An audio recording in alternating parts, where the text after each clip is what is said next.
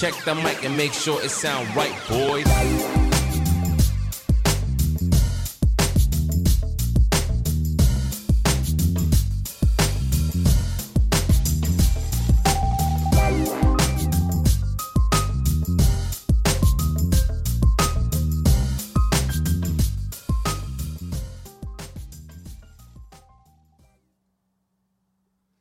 All right, and welcome back to another episode.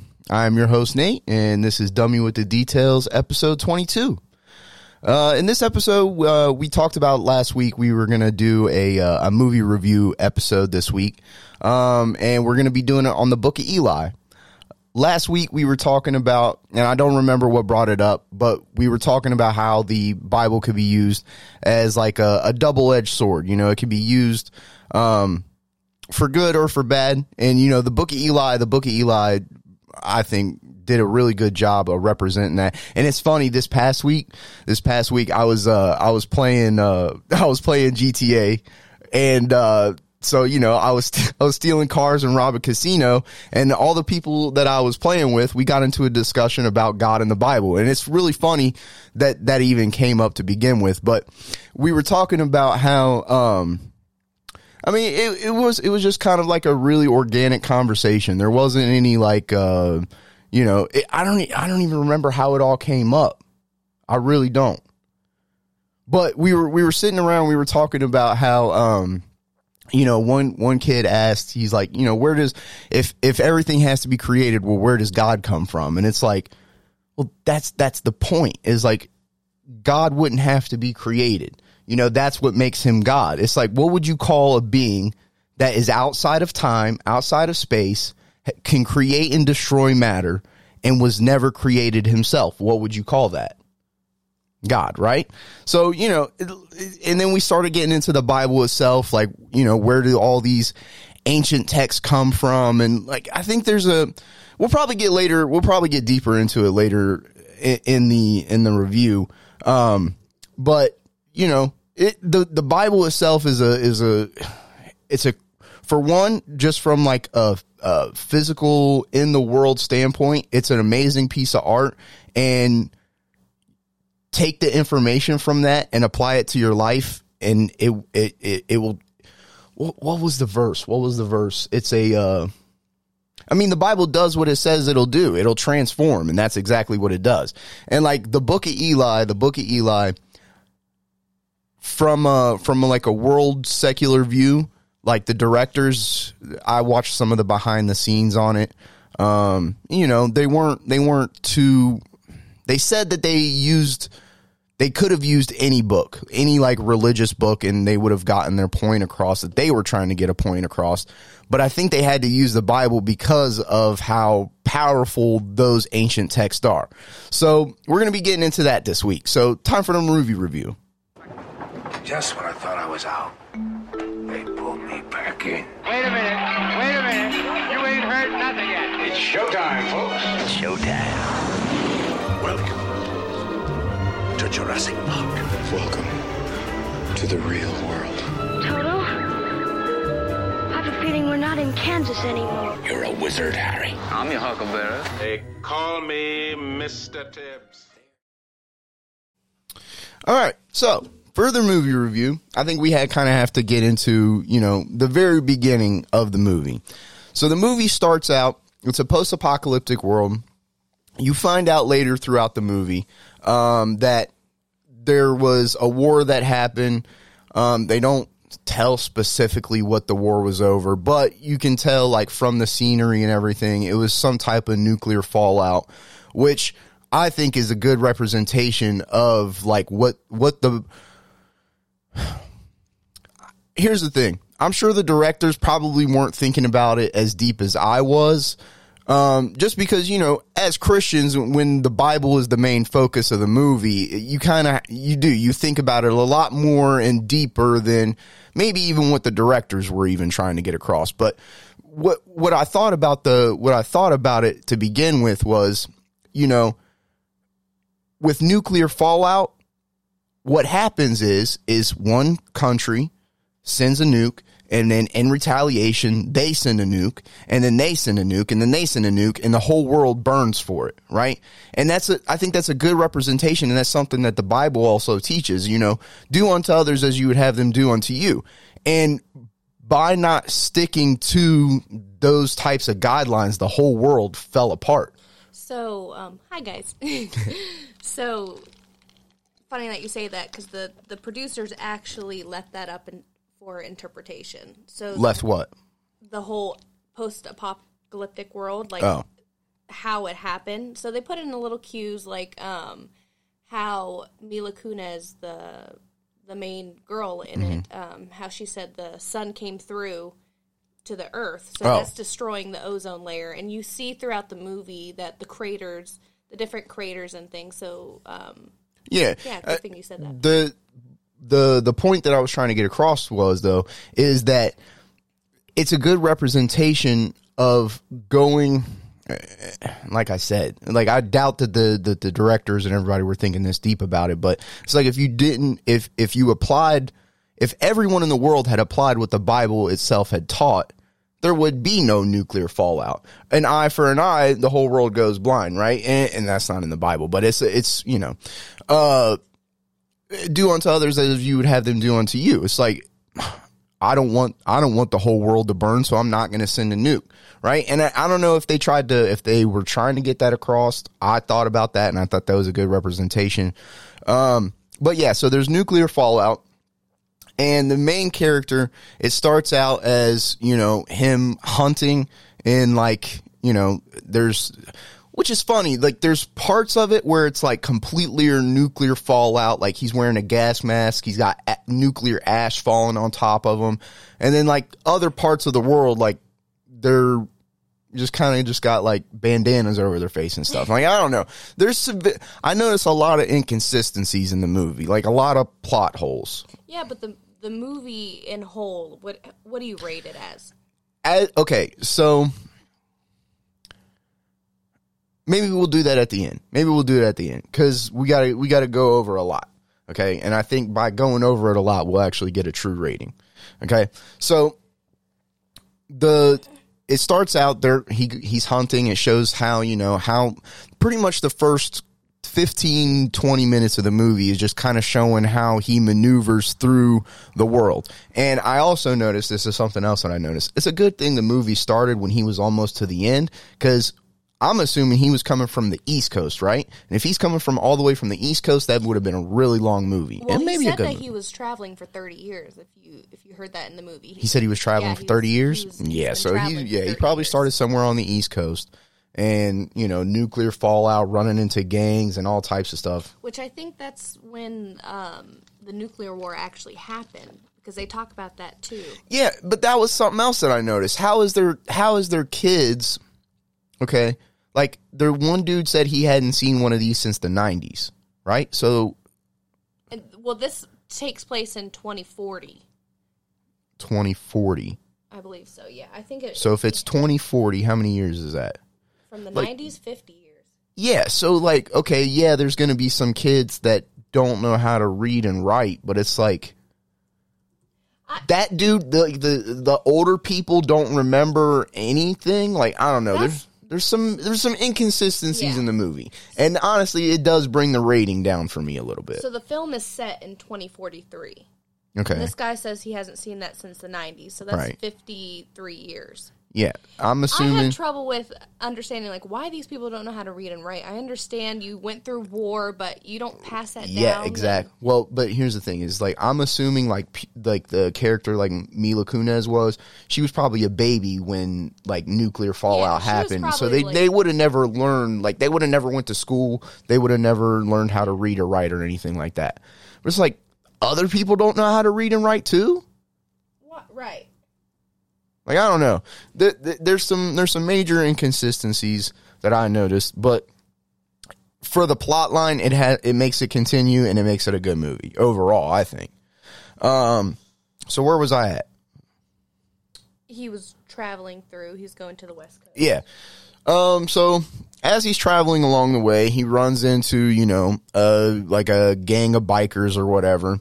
And like, you know, one thing that I like that they did in the movie is, you know, because he was like a man of God, and, you know, he knew his scripture, and he put it into how he could maneuver through this new world that he's living in, but still stay true to his faith and, you know, his beliefs and whatnot.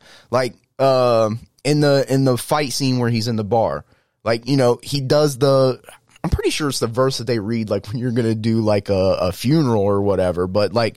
Well, do you want to get into it? We have that YouTube video. Yeah. Where's it at?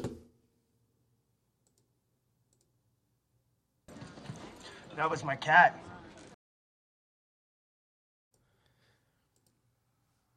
Okay, so the fight scene, the way we got to the fight scene was he finally fights these bikers, and, you know, he's on his way, and he finally makes it to this town.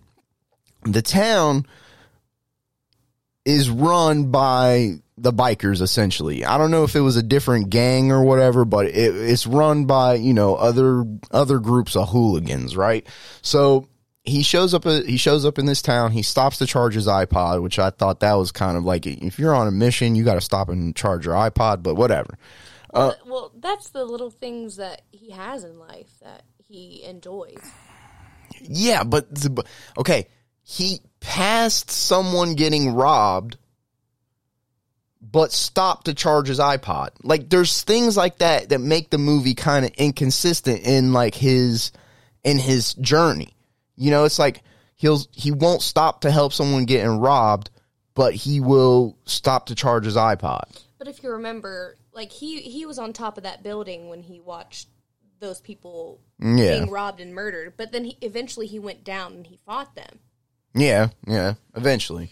So he stops and he charges his iPod, and as he's waiting for his iPod, the guy, the keep or whatever, tells him that there's a bar across the street. He's like, no, I'll just wait here. Well, he's like, they got water.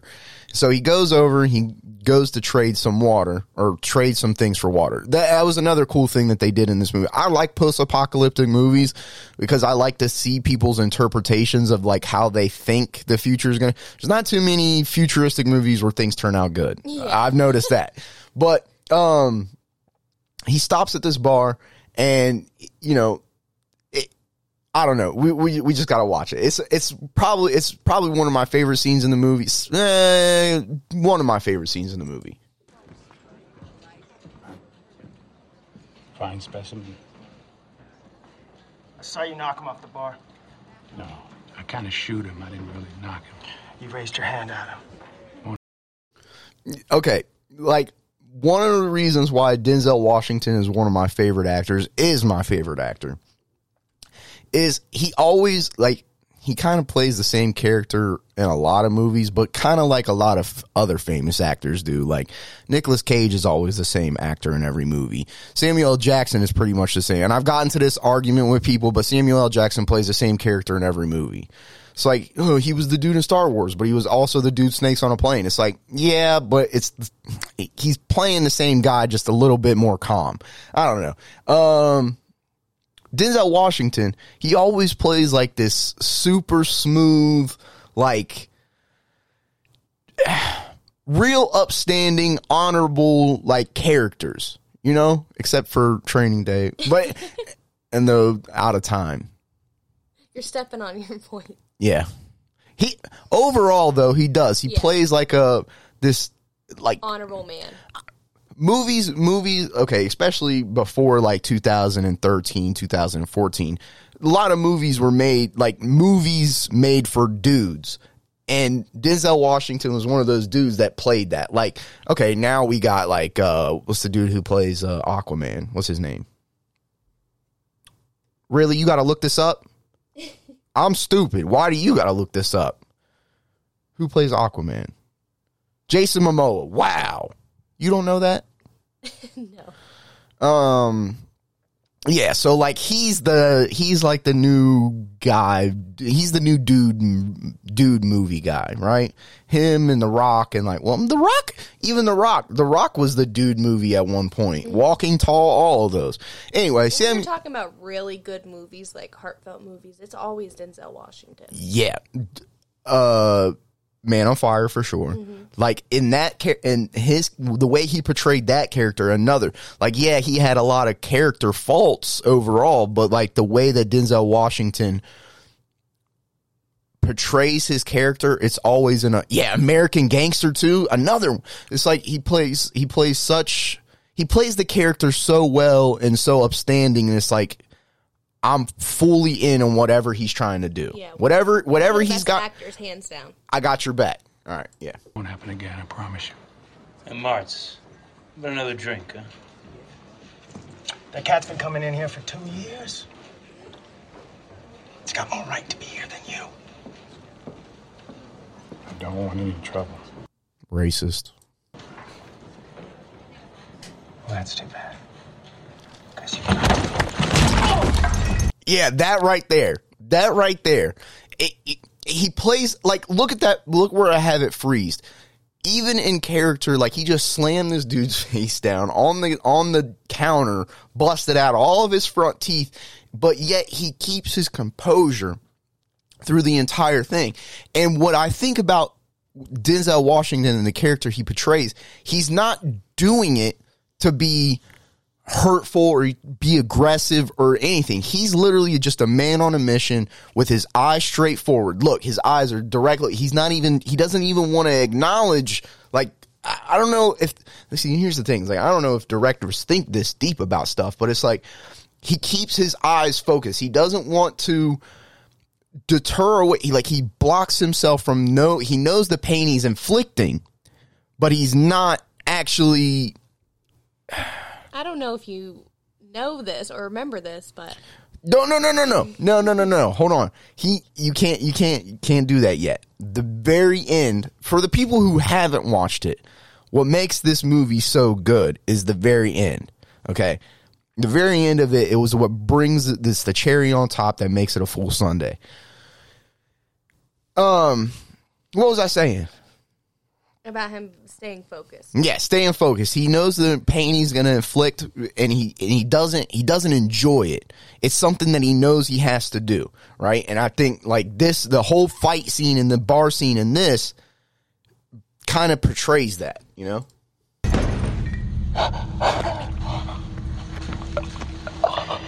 I know who you are. Murderer of innocent travelers on the road. You are going to be held to account for the things you've done. Do you know that? Come on. Come on. Listen to that. You are going to be held to murderer of innocent travelers on the road. Oh, yeah, because this was the dude who was robbing those people at the beginning. Yeah. Okay, yeah. You are going to be held to account for the things you've done. Do you know that? Do you know that? It's okay. I'm going to grab my things. I'm going to walk out of here. All right, brother? Yeah. He slammed his head so hard that he doesn't even know what he's talking about right But now. here's the funny thing is that he said, okay, I'm going to let him go. But then, like, yeah, watch.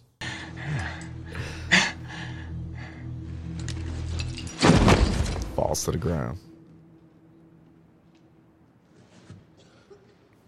Look, this is why Denzel is one of the greatest actors ever.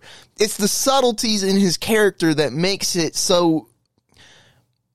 He knows he's in trouble, but he's not panicked. He knows it's like, okay, what do I got to do to get out of this situation? He looks for his bag. He knows he's like, I'm going to try to leave. Okay.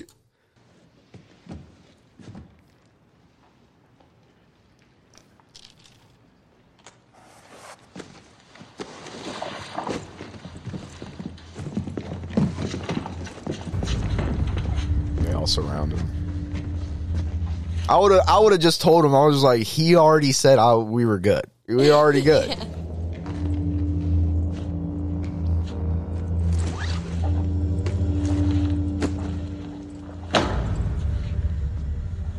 Cursed be the ground. For our sake. both thorns and thistles it shall bring forth for us. For out of the ground we were taken, for the dust we are. And to the dust we shall return. Come on. Come on. That's so and good. he does great monologues. Like that's obviously from the Bible, but it's like the way he does his monologues are amazing. Now, before we get into this fight scene, did you know that he actually performed all his own stunts? He did all of his own did stunts. all his own stunts. How old is Denzel Washington right now? Look that up. 50-something. This came out in 2010. Book of Eli. Guess. How old is Denzel Washington? Yeah. It's 58. How old is Denzel? No. Just look up age of Denzel Washington. Yeah. So he's 67? now. Black don't crack. I'm telling you, black don't crack. 67? When did Book of Eli come out? 2010. So 11 years ago, so he was 50. So he's 50. About 55. Yeah, about 55 when he. Yeah. 55, 56. I mean, he looks pretty good. Look up a recent image of Denzel Washington. Just click on images. Click on images. What are you doing? Oh, he's starting. Wow, he still looks good. Is that a new picture? I was going to say, I think that's Denzel Washington now. Well, anyways, he performed his own stunts, and in like preparation, he lost 50 pounds for it, and he studied under the martial arts Bruce Lee, or not Bruce Lee, but his Bruce Lee was dead. Dart Inosanto. What? He studied under Bruce Lee's protege. Oh, one of his okay. Yeah, so he did his own stunts. I was impressed. Another good reason why Denzel Washington is one of the greatest. Is there any... it's the fight scene. Yes, the fight scene. Okay, yeah. There's another thing. Like, this is definitely not a movie for kids. Like, there's heads and arms flying places. Like, this is not a movie for kids. If, you're okay with that, this is a great movie. If you're okay with the heads and arms flying places, this is a great movie. Yeah, not.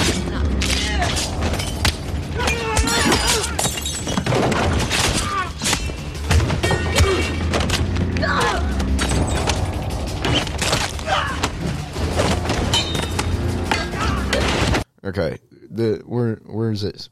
Yeah, he's about to. Right here. She comes back from getting water, right? Mila Kunis, right? Mila Kunis is essentially like the main villain's stepdaughter. Yeah. Stepdaughter, right? Basically. And so she's supposed to be this nice innocent. What I noticed is she's the only one with nice teeth in the movie. Everybody else has got jacked up, dirty teeth. Well, she's the only living with royalty, basically. He's the keeper of the... How does she have pearly white teeth when they found a bottle of shampoo and it was like the greatest thing on earth? Doesn't make sense. There's some major inconsistencies in this movie, but still a good movie. Okay, what I noticed about that, and I thought it was weird because it's like, why would you stop right then? It's like, what does she got to do with you getting out of this situation? It's like you just stop the whole getting. She's young in this, and to think that he just cut several people's heads off, and then like, oh, this girl. Just I had that machete too. You know that. I had that machete. I went and found that machete because of this movie. It's a good movie. Please. Shut up, Meg.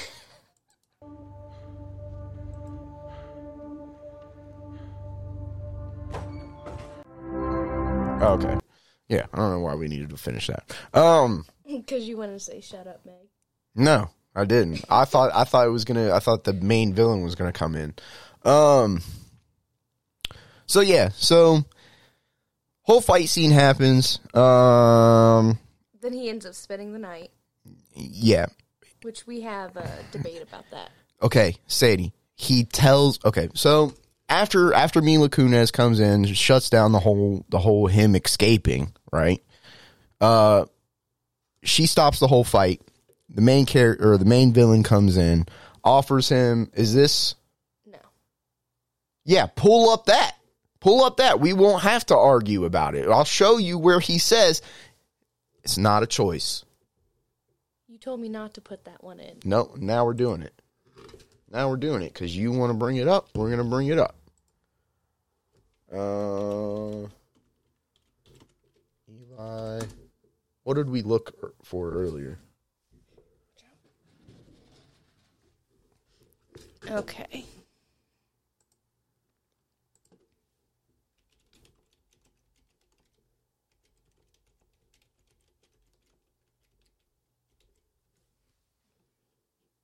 I think it's...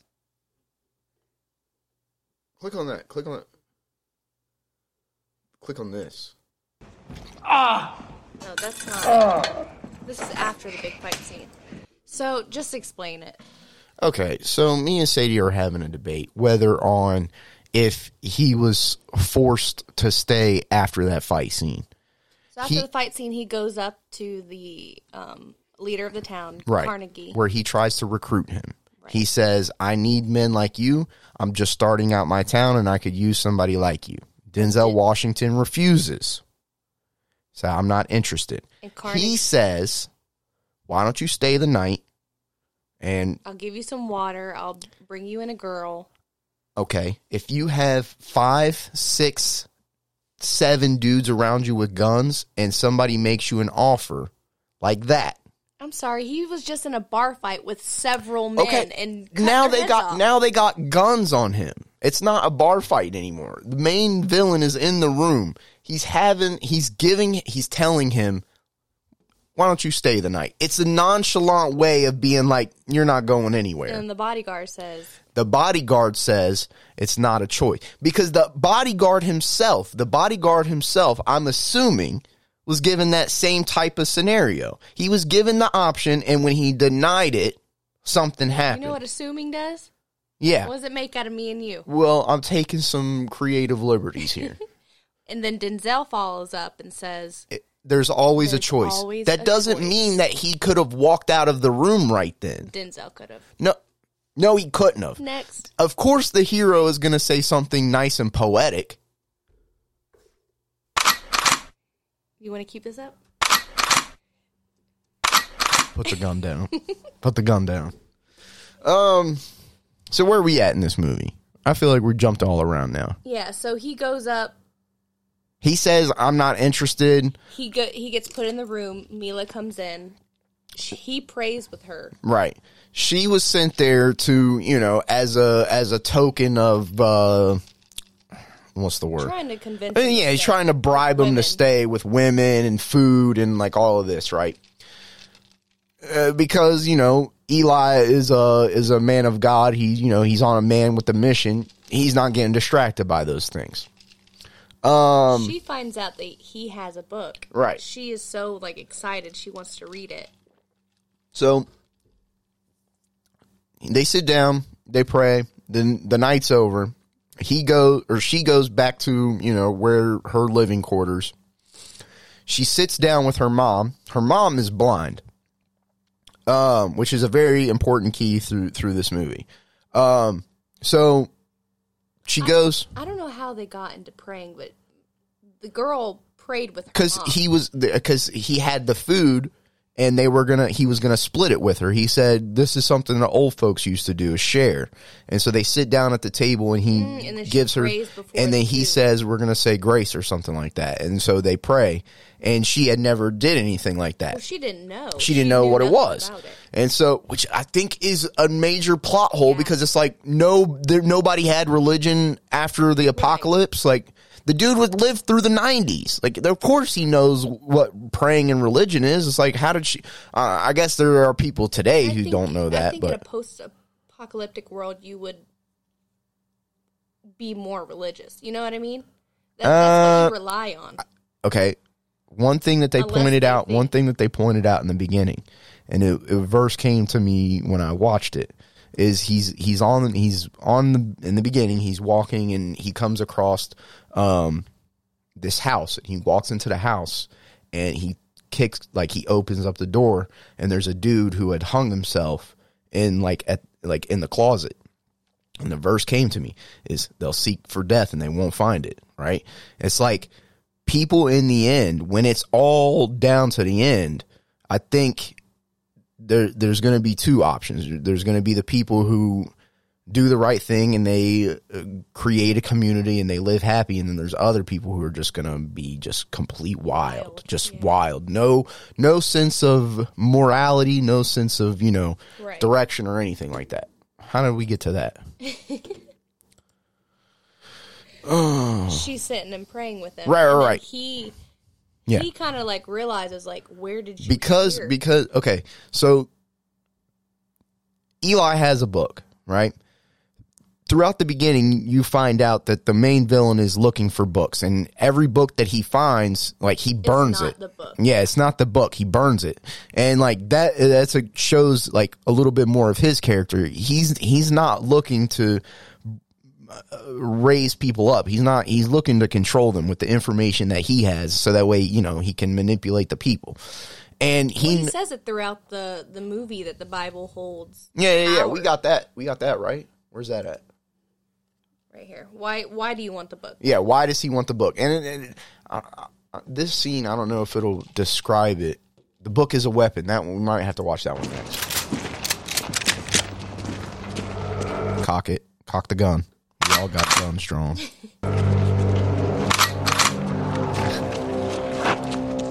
Is that thing loaded? I don't think it's loaded. One way to find out. Look, I need that book. I mean, I want the book. And you, but if you make me choose, I'll kill you. I'll take the book. Hold on, we gotta get a little bit farther ahead to where he actually talks about why he wants it. I grew up with it. Okay. I know its power. And if you read it, then so do you. That's why they burned them all after the war. Hey, man. Yeah, so that it gives a little bit of an indication of more of but I don't understand why in a nuclear fallout they would be burning books other than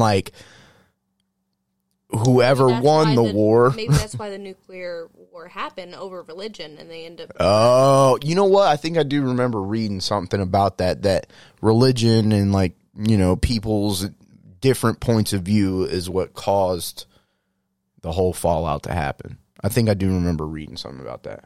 Hold on. Imagine how different, how righteous this little world could be if we had the right words for our faith. Well, people would truly understand why they're here and what they're doing, and they wouldn't need any of the uglier motivations. Okay, so that right there. He's trying to use... He knows that the Bible is such a key into reality, and we could have, for the people who aren't religious and don't believe in the Bible, this movie is probably stupid, but it's okay, this podcast probably, this episode specifically probably won't be for you, but it's this villain knows that the Bible is such a key to how we walk in reality that it changes the way that people think. It changes the way that it transforms, right? Mm-hmm. He wants to use it to transform into a whole new world in his image, instead of letting people get the information and having a true relationship with God and understanding the words that are being... Oh, wow, I need to start saving verses so that way I can pull them up. But it's he wants to create the world in his image, right? Eli wants to bring the Bible and have it essentially mass printed and given back out to the people so that way it could be saved and, bring a better new reality, right? Right. Carnegie wants the power. He wants the power. Eli wants, well, here they say it. They both want the same thing essentially, but from two different perspectives. Yeah, Carnegie wants it for It's his not right to own keep- evil. Yeah. Well, listen. That book hidden away, it's meant to be shared with others. It's meant to be spread. Is that what you... You know what? This could be a good representation of the old church and the new church. The old church, I mean, this is exactly what the Catholic Church did.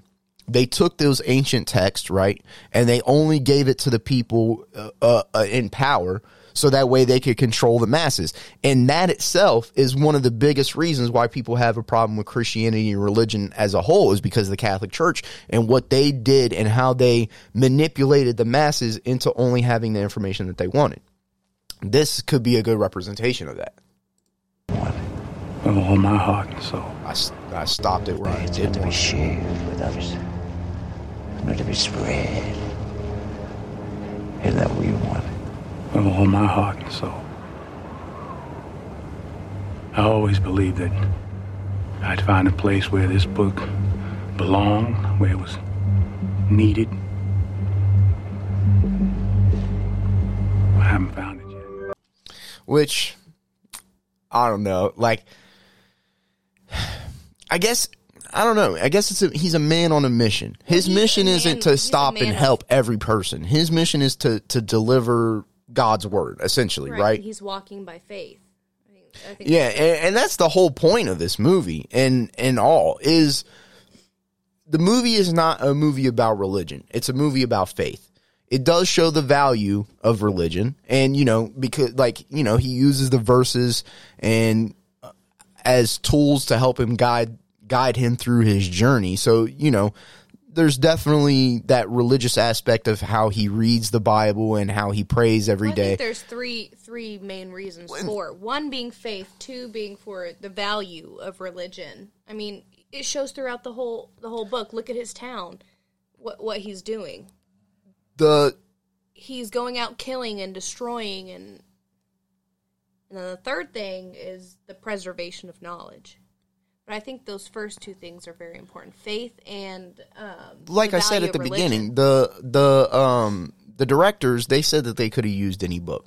They said they could have used any book, so they weren't going after the Bible specifically. They and at the end, when Eli does end up delivering the book, spoiler alert, we didn't get to that point, but it's like when he does end up delivering the book, the Bible is put on the shelf next to the Torah and the Quran and other things, and so, you know, it shows the value of religion and the aspect of, like, you can look at all of these ancient texts and you can apply them to your life. But I think the reason they went with the Bible is because the Bible does something even more than what the Quran teaches and what the, you know, the Torah and the Bhagavad Gita or whatever it is. You know, it has a stronger effect, and yeah, it has a stronger effect on your life.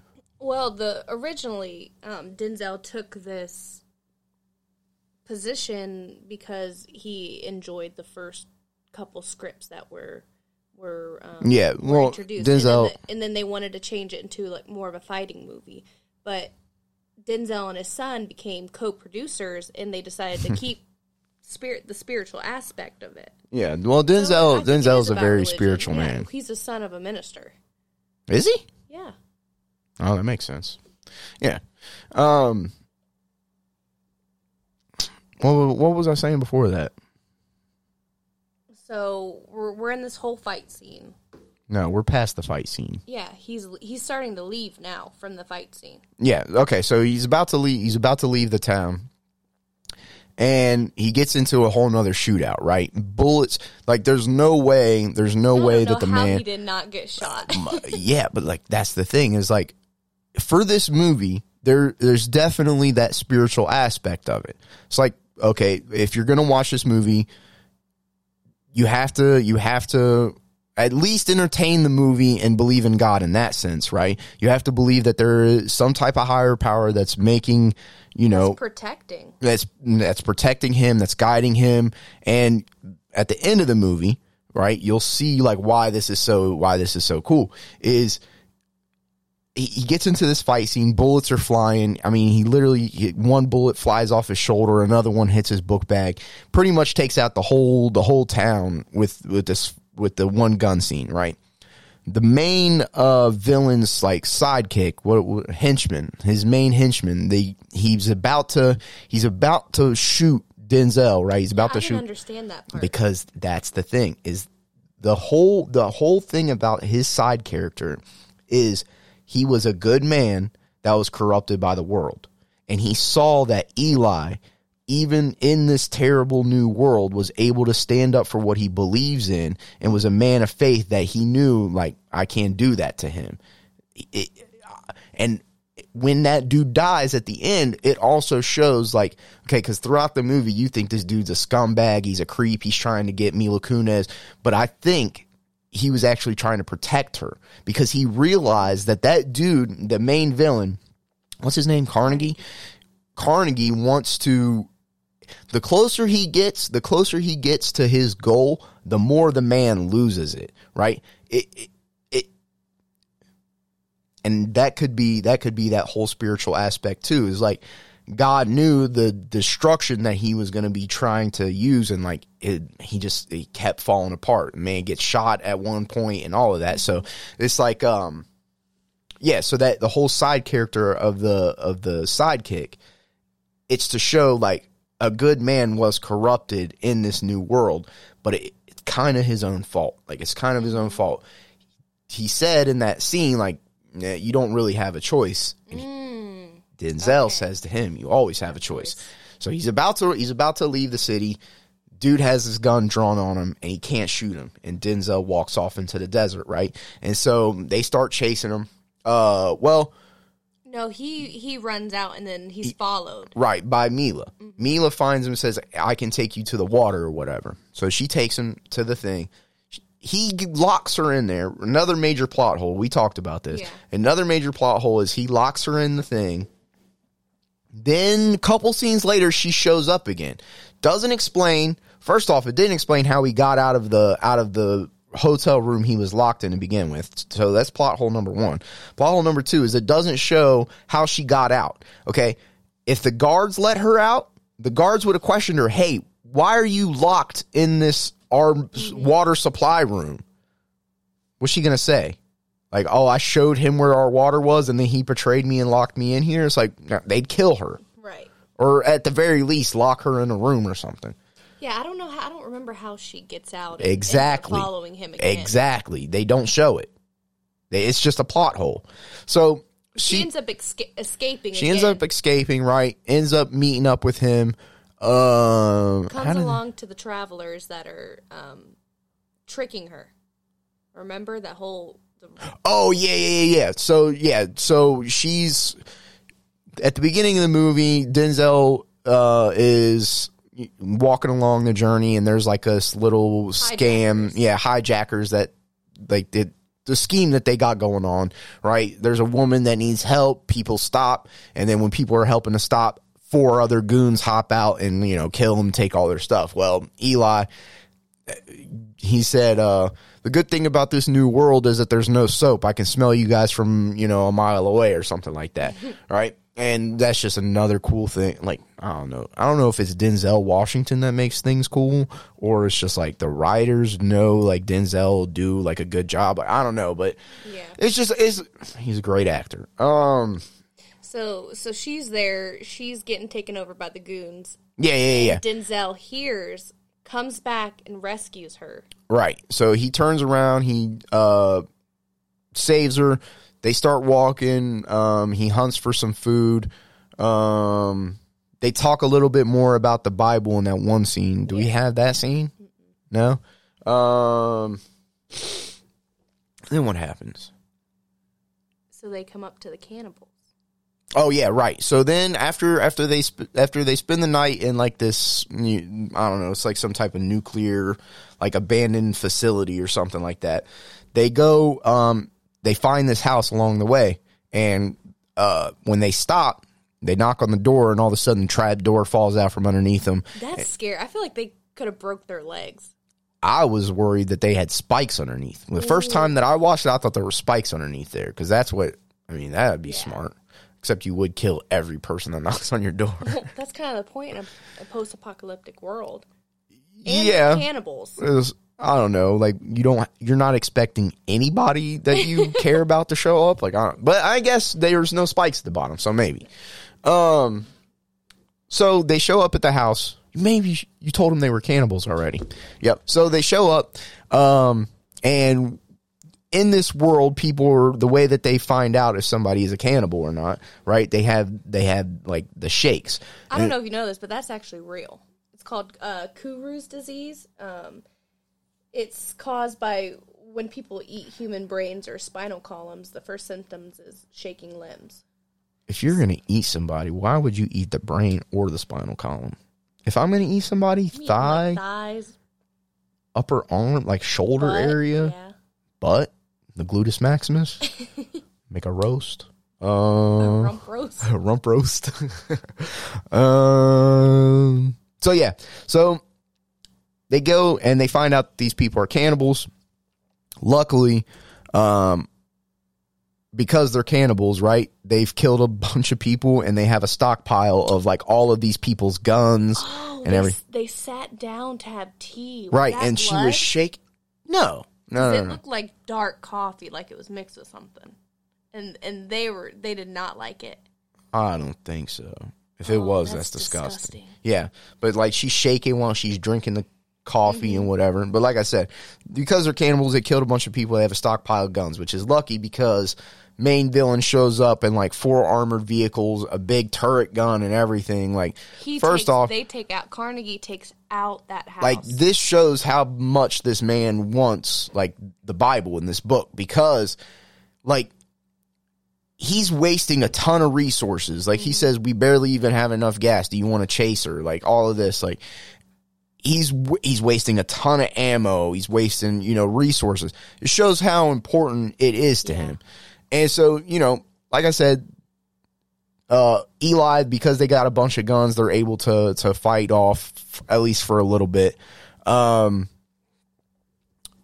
Mila gets captured, and he walks out, and he tells him, if you don't give me the book, I'm going to kill her.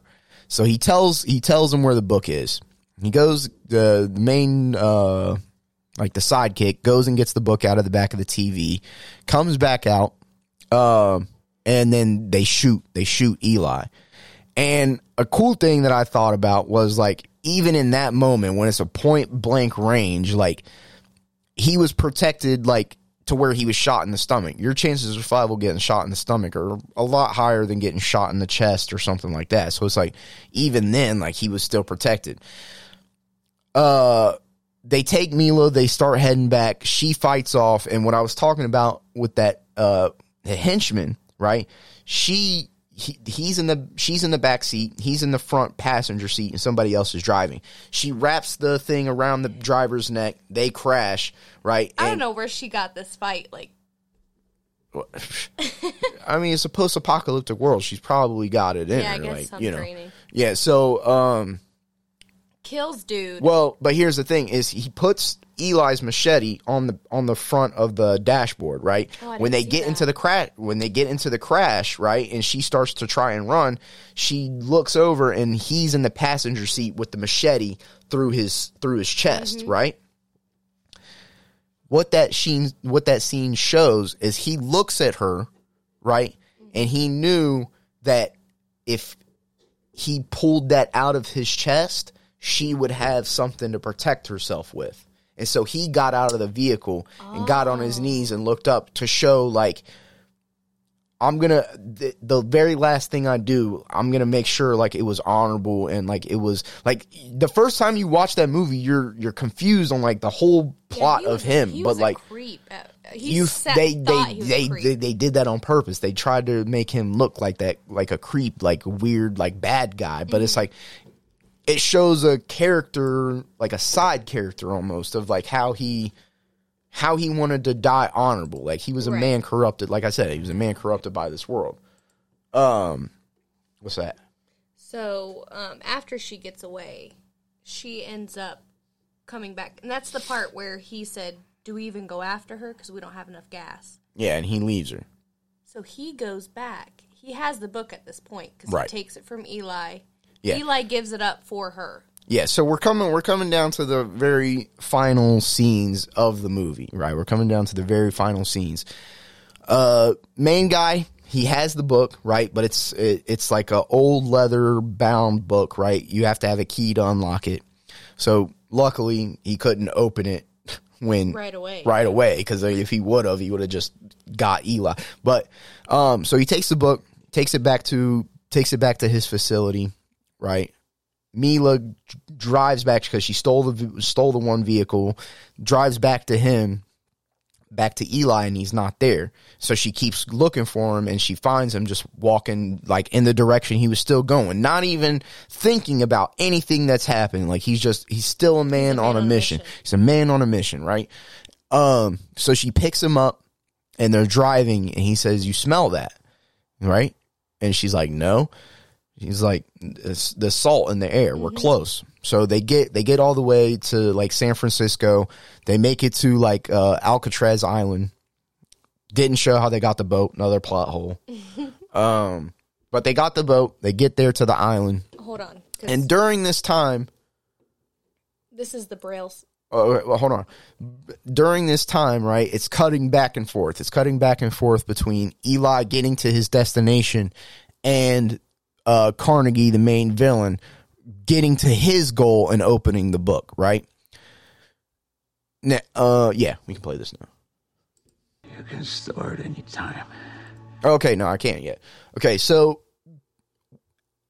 as he's getting to his destination, right, it cuts to Carnegie, and Carnegie he brings in the technician to finally unlock the book, and when he opens it, it's all written in Braille, right? And and I love this, and she even says it, like being so close to your goal, but yet being so far. And like, I don't know, like that's just, I just like when movies do stuff like that. And so because the Carnegie, his wife or whatever she is to him at this time, is blind, he's expecting her to know how to read it, right? So this is that scene.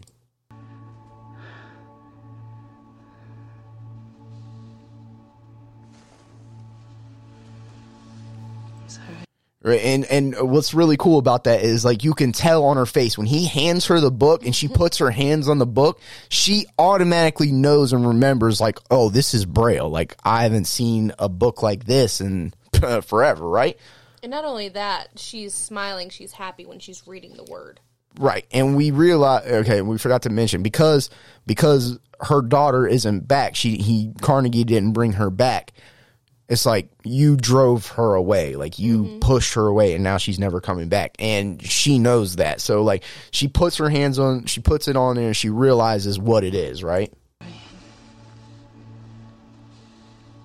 It's been so long I don't remember. Slides it back to him.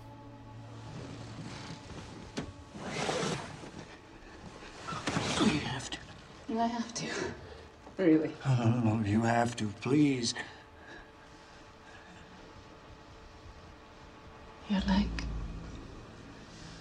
It doesn't hurt anymore. I can smell it. A cool thing that they do in this movie is the first time you watch it, you don't notice it, but because I watched it a couple of times, I noticed little subtle things that they do in the movie to show like how blind people can like hear better and they can smell better and stuff like that. And like just little tidbits like that just make the movie just a little bit better.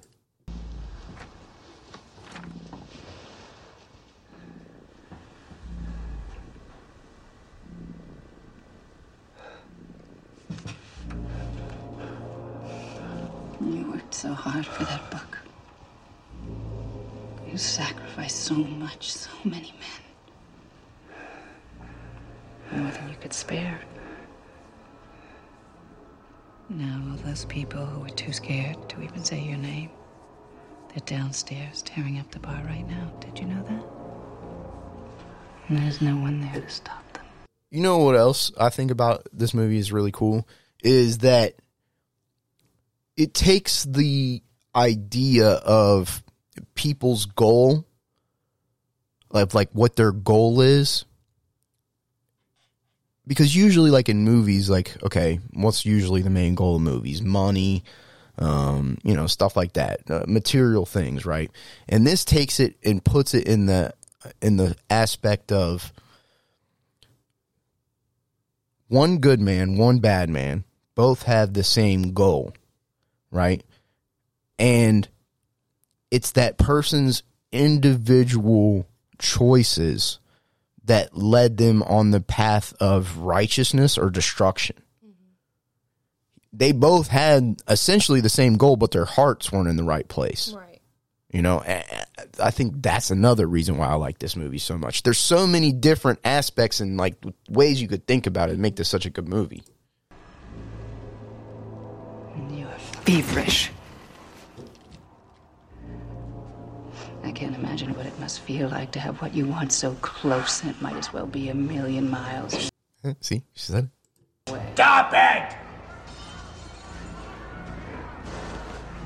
Are you leaving? Claudia? Claudia! Claudia!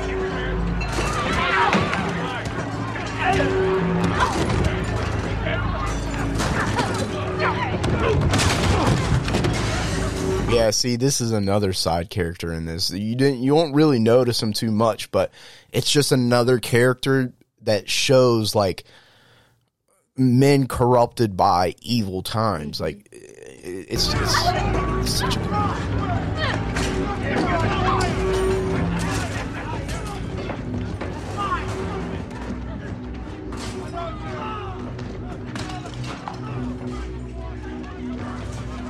All right, yeah, I think the rest of this scene is just him like coming to grips and realizing like his downfall. Yeah, and well, he's dying right here. Yeah, he's dying. So he finally gets the book. Finally and he gets can't read it, and he dies. All right, then it goes into Eli's portion. Do we have the final scene of that? We should play the final scene of that. Hold on.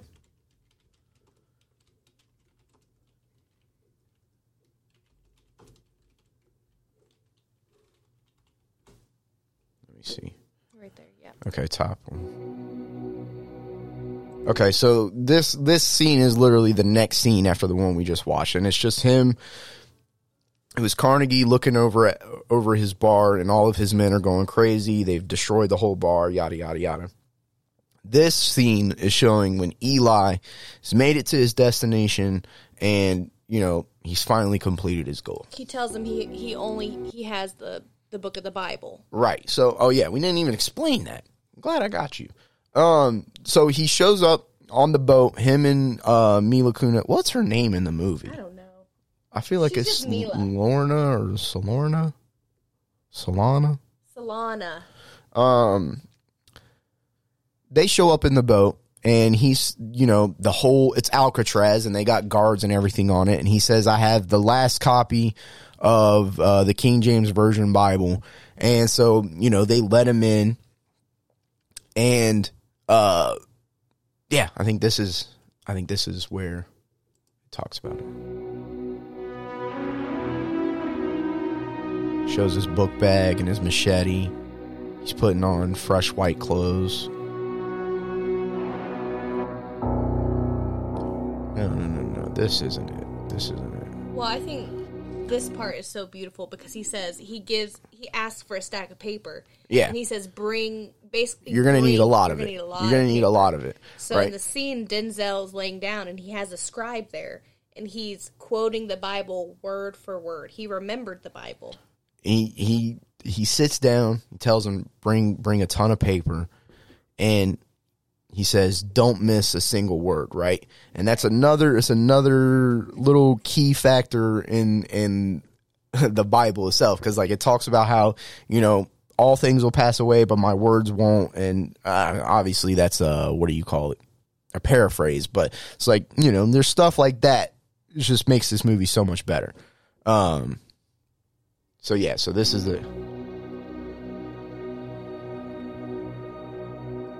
it pans out, and it's him laying on a couch with the scribe, and the scribe has got stacks and stacks and stacks of paper, right? And Denzel is just laying there reciting the whole thing. Yeah, Dear Lord, thank you for giving me the strength and the conviction to complete the task you entrusted to me.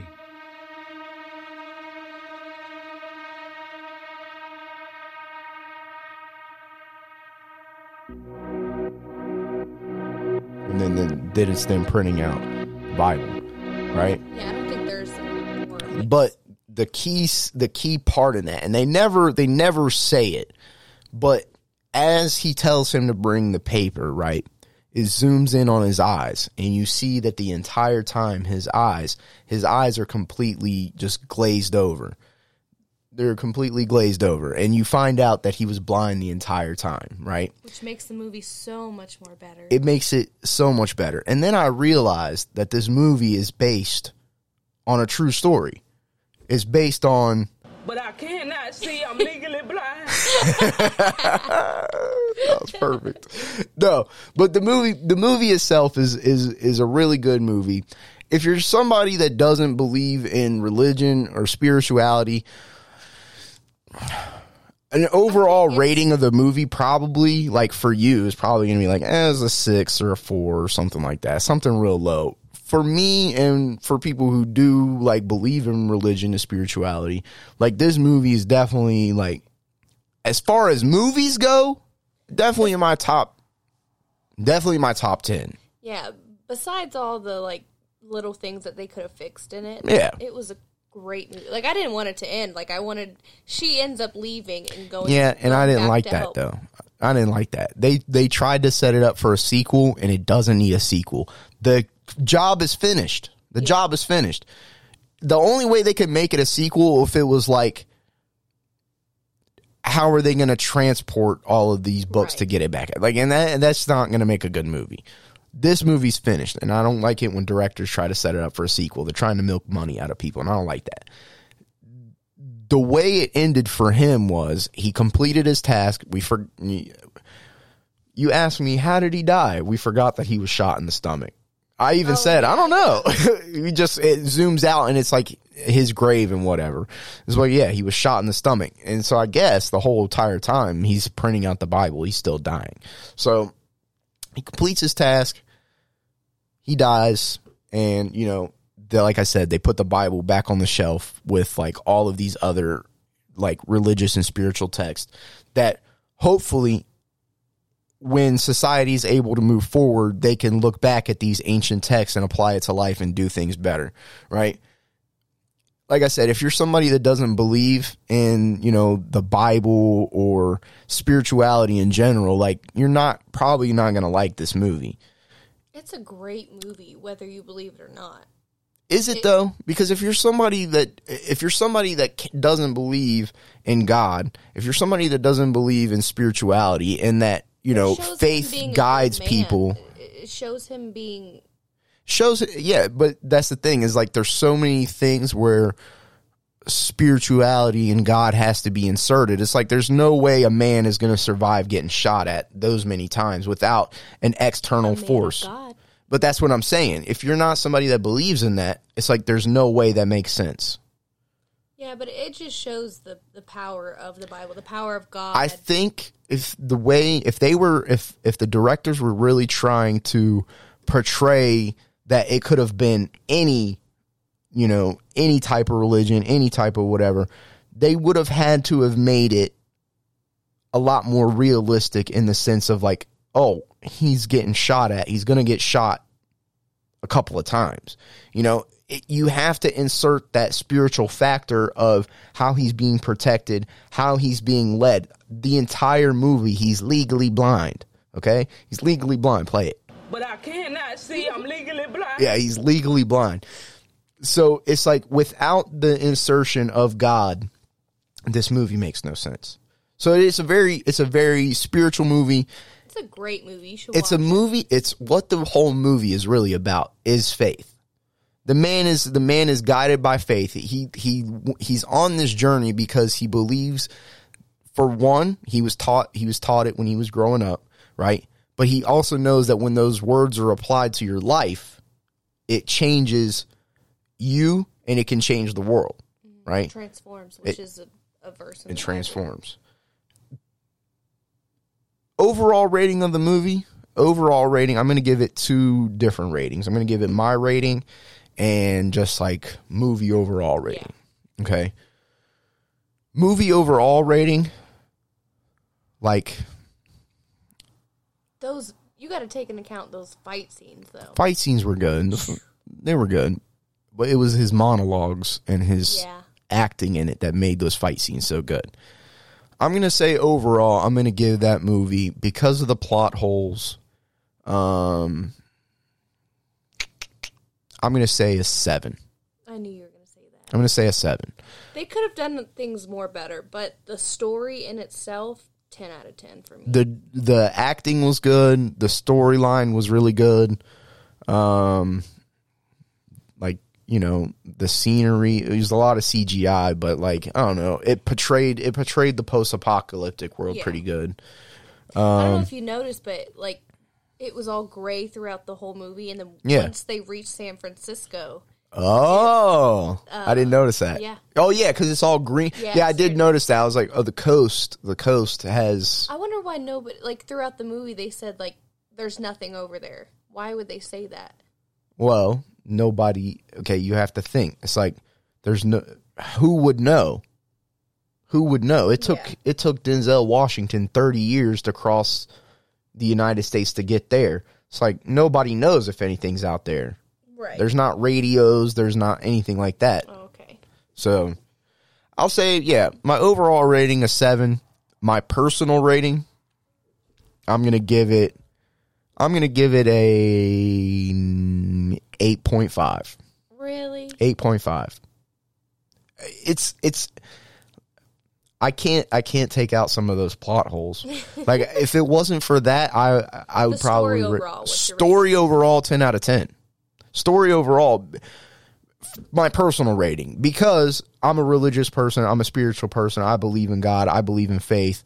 All of those things put into one movie, and not just like what's that dude from Left Behind? Look up that dude's actor or the actor's name. Left Behind actor. What's his name? Kirk Cameron. It's not a Kirk Cameron movie, right?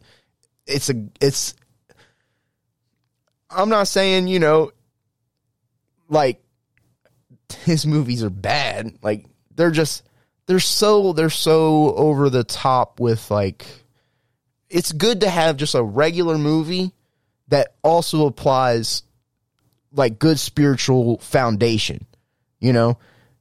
This movie has, like I said, dudes getting their heads lopped off and arms lopped off, but it also is portraying such a good message. Like, it's nice to take a step back from, like, your typical just, like, feel-good movies. Does that make sense? Yeah. Denzel Washington, I knew he was, like, a spiritual person or whatever. I didn't know his dad was a pastor. Minister, yeah. Minister? What's the difference? I guess the same thing. Yeah, they're the same thing. She's got different titles.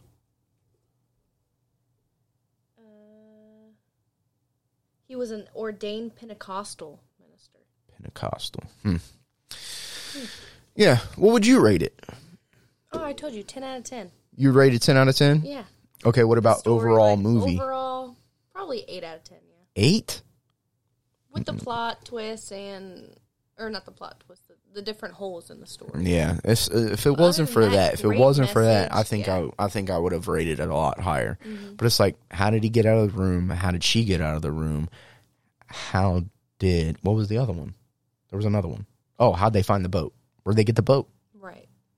It's like, those are, and maybe they cut it out to make the movie shorter, but it's like, give me the extended version. Yeah. Because you would have made the movie a lot better. Well, I think that's the movie review. We gave it our rating. I feel like we did a pretty good representation of the movie. Not too bad. Yeah, we probably jumped around a lot. Yeah, if you watched it, comment what you think, or Yeah. Next week we'll have a second mic. Right now, me and Sadie are sharing. We're gonna begin. There's a lot of new listeners. So you know, we're gonna try and make it a little bit better for you guys. So we're getting a second mic so that way Sadie doesn't have to lean over and kind of be outside of the talking range. But yeah, we'll be getting a second mic, and because I'm getting a second mic, hopefully I'll be able to do some more interviews. So one of the interview, I don't know. These last couple of weeks, just with what we talked about last week, with the Bible being a two-edged sword, and then we started talking about the book of Eli, and then the conversation I had this past week, like, I don't know, I feel like maybe in the future, at some point, I'm going to try and get, I don't know, I know a bunch of people who study the Bible and whatnot, so I'm going to try and find somebody that, not only that I trust, but that someone is extremely knowledgeable and can kind of explain. Because here's the thing about the Bible. We're already at 1:10, so it might be kind of late getting into this. But it's like the thing about the Bible is whether you believe it or not, what the Bible is a tool, right? The tool can either be, I heard this a long time ago, and you can apply it to a lot of different things, right? But the Bible specifically, the Bible is a tool. You can either use it to build a church or a strip club. It depends on how you want to use it and how you want to interpret it. But what makes the Bible very special, right, is not only what it teaches, but how it was put together.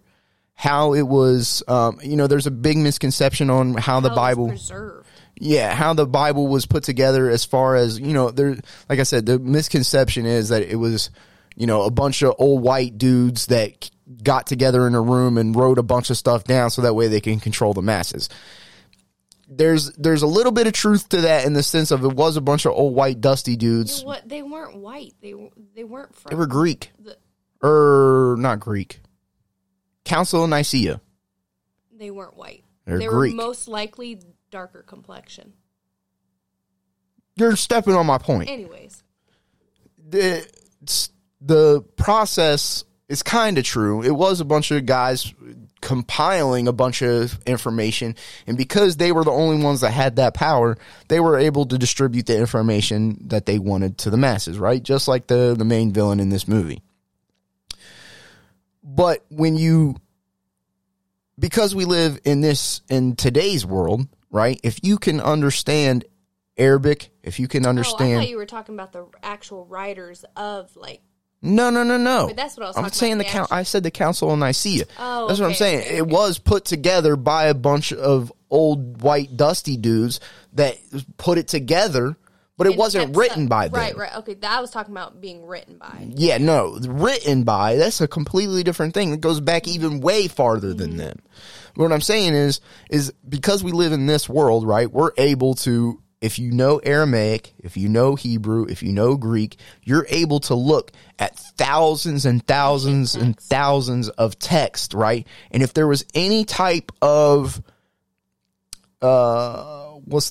error in any of those texts, right, it was taken out, right? And that's where people say, oh, they took stuff out the Bible. It's like, well, no, there wasn't enough information. There wasn't enough text that all said the same thing for us to say, okay, this is the closest thing we have to the original, right? And because I'm a dummy, I'm not good at explaining stuff like that. I want to bring somebody on, and I have a couple people in mind. I don't know if they would even be interested in doing it, but hopefully we can get some people on that can kind of explain that here in the next couple of weeks. Like I said, we're getting our second mic tomorrow, so we'll be doing that. Right? Yeah. All right, guys. Well, I think that's going to be the end of the episode. We're here at almost a minute and 15 or hour and 15 minutes. So yeah, we definitely went over our normal time, but be sure to like, subscribe, give stars, whatever it is on whatever you're listening on. Thank you to all the new listeners. Yeah, and all the new people, welcome. And be sure to share. I think that's it, guys. Bye. Bye. Check the mic and make sure it sound right, boys.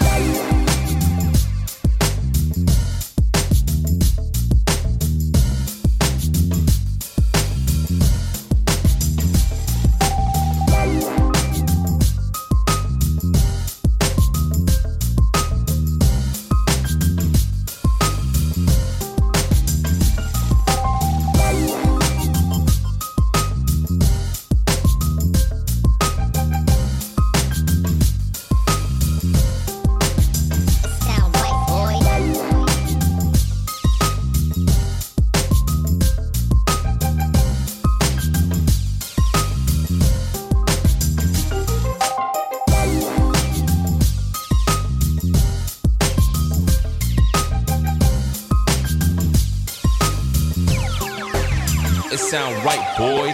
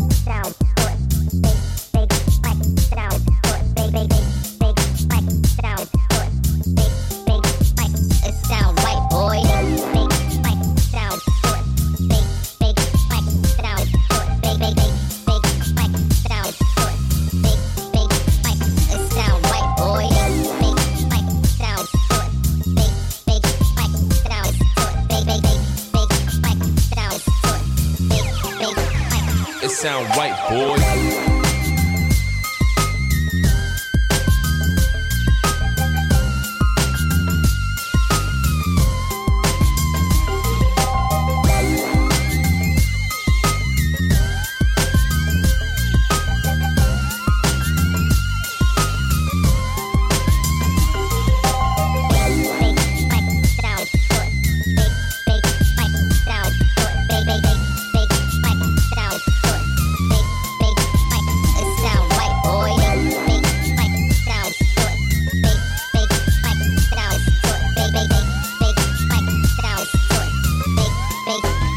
It sound right, boy.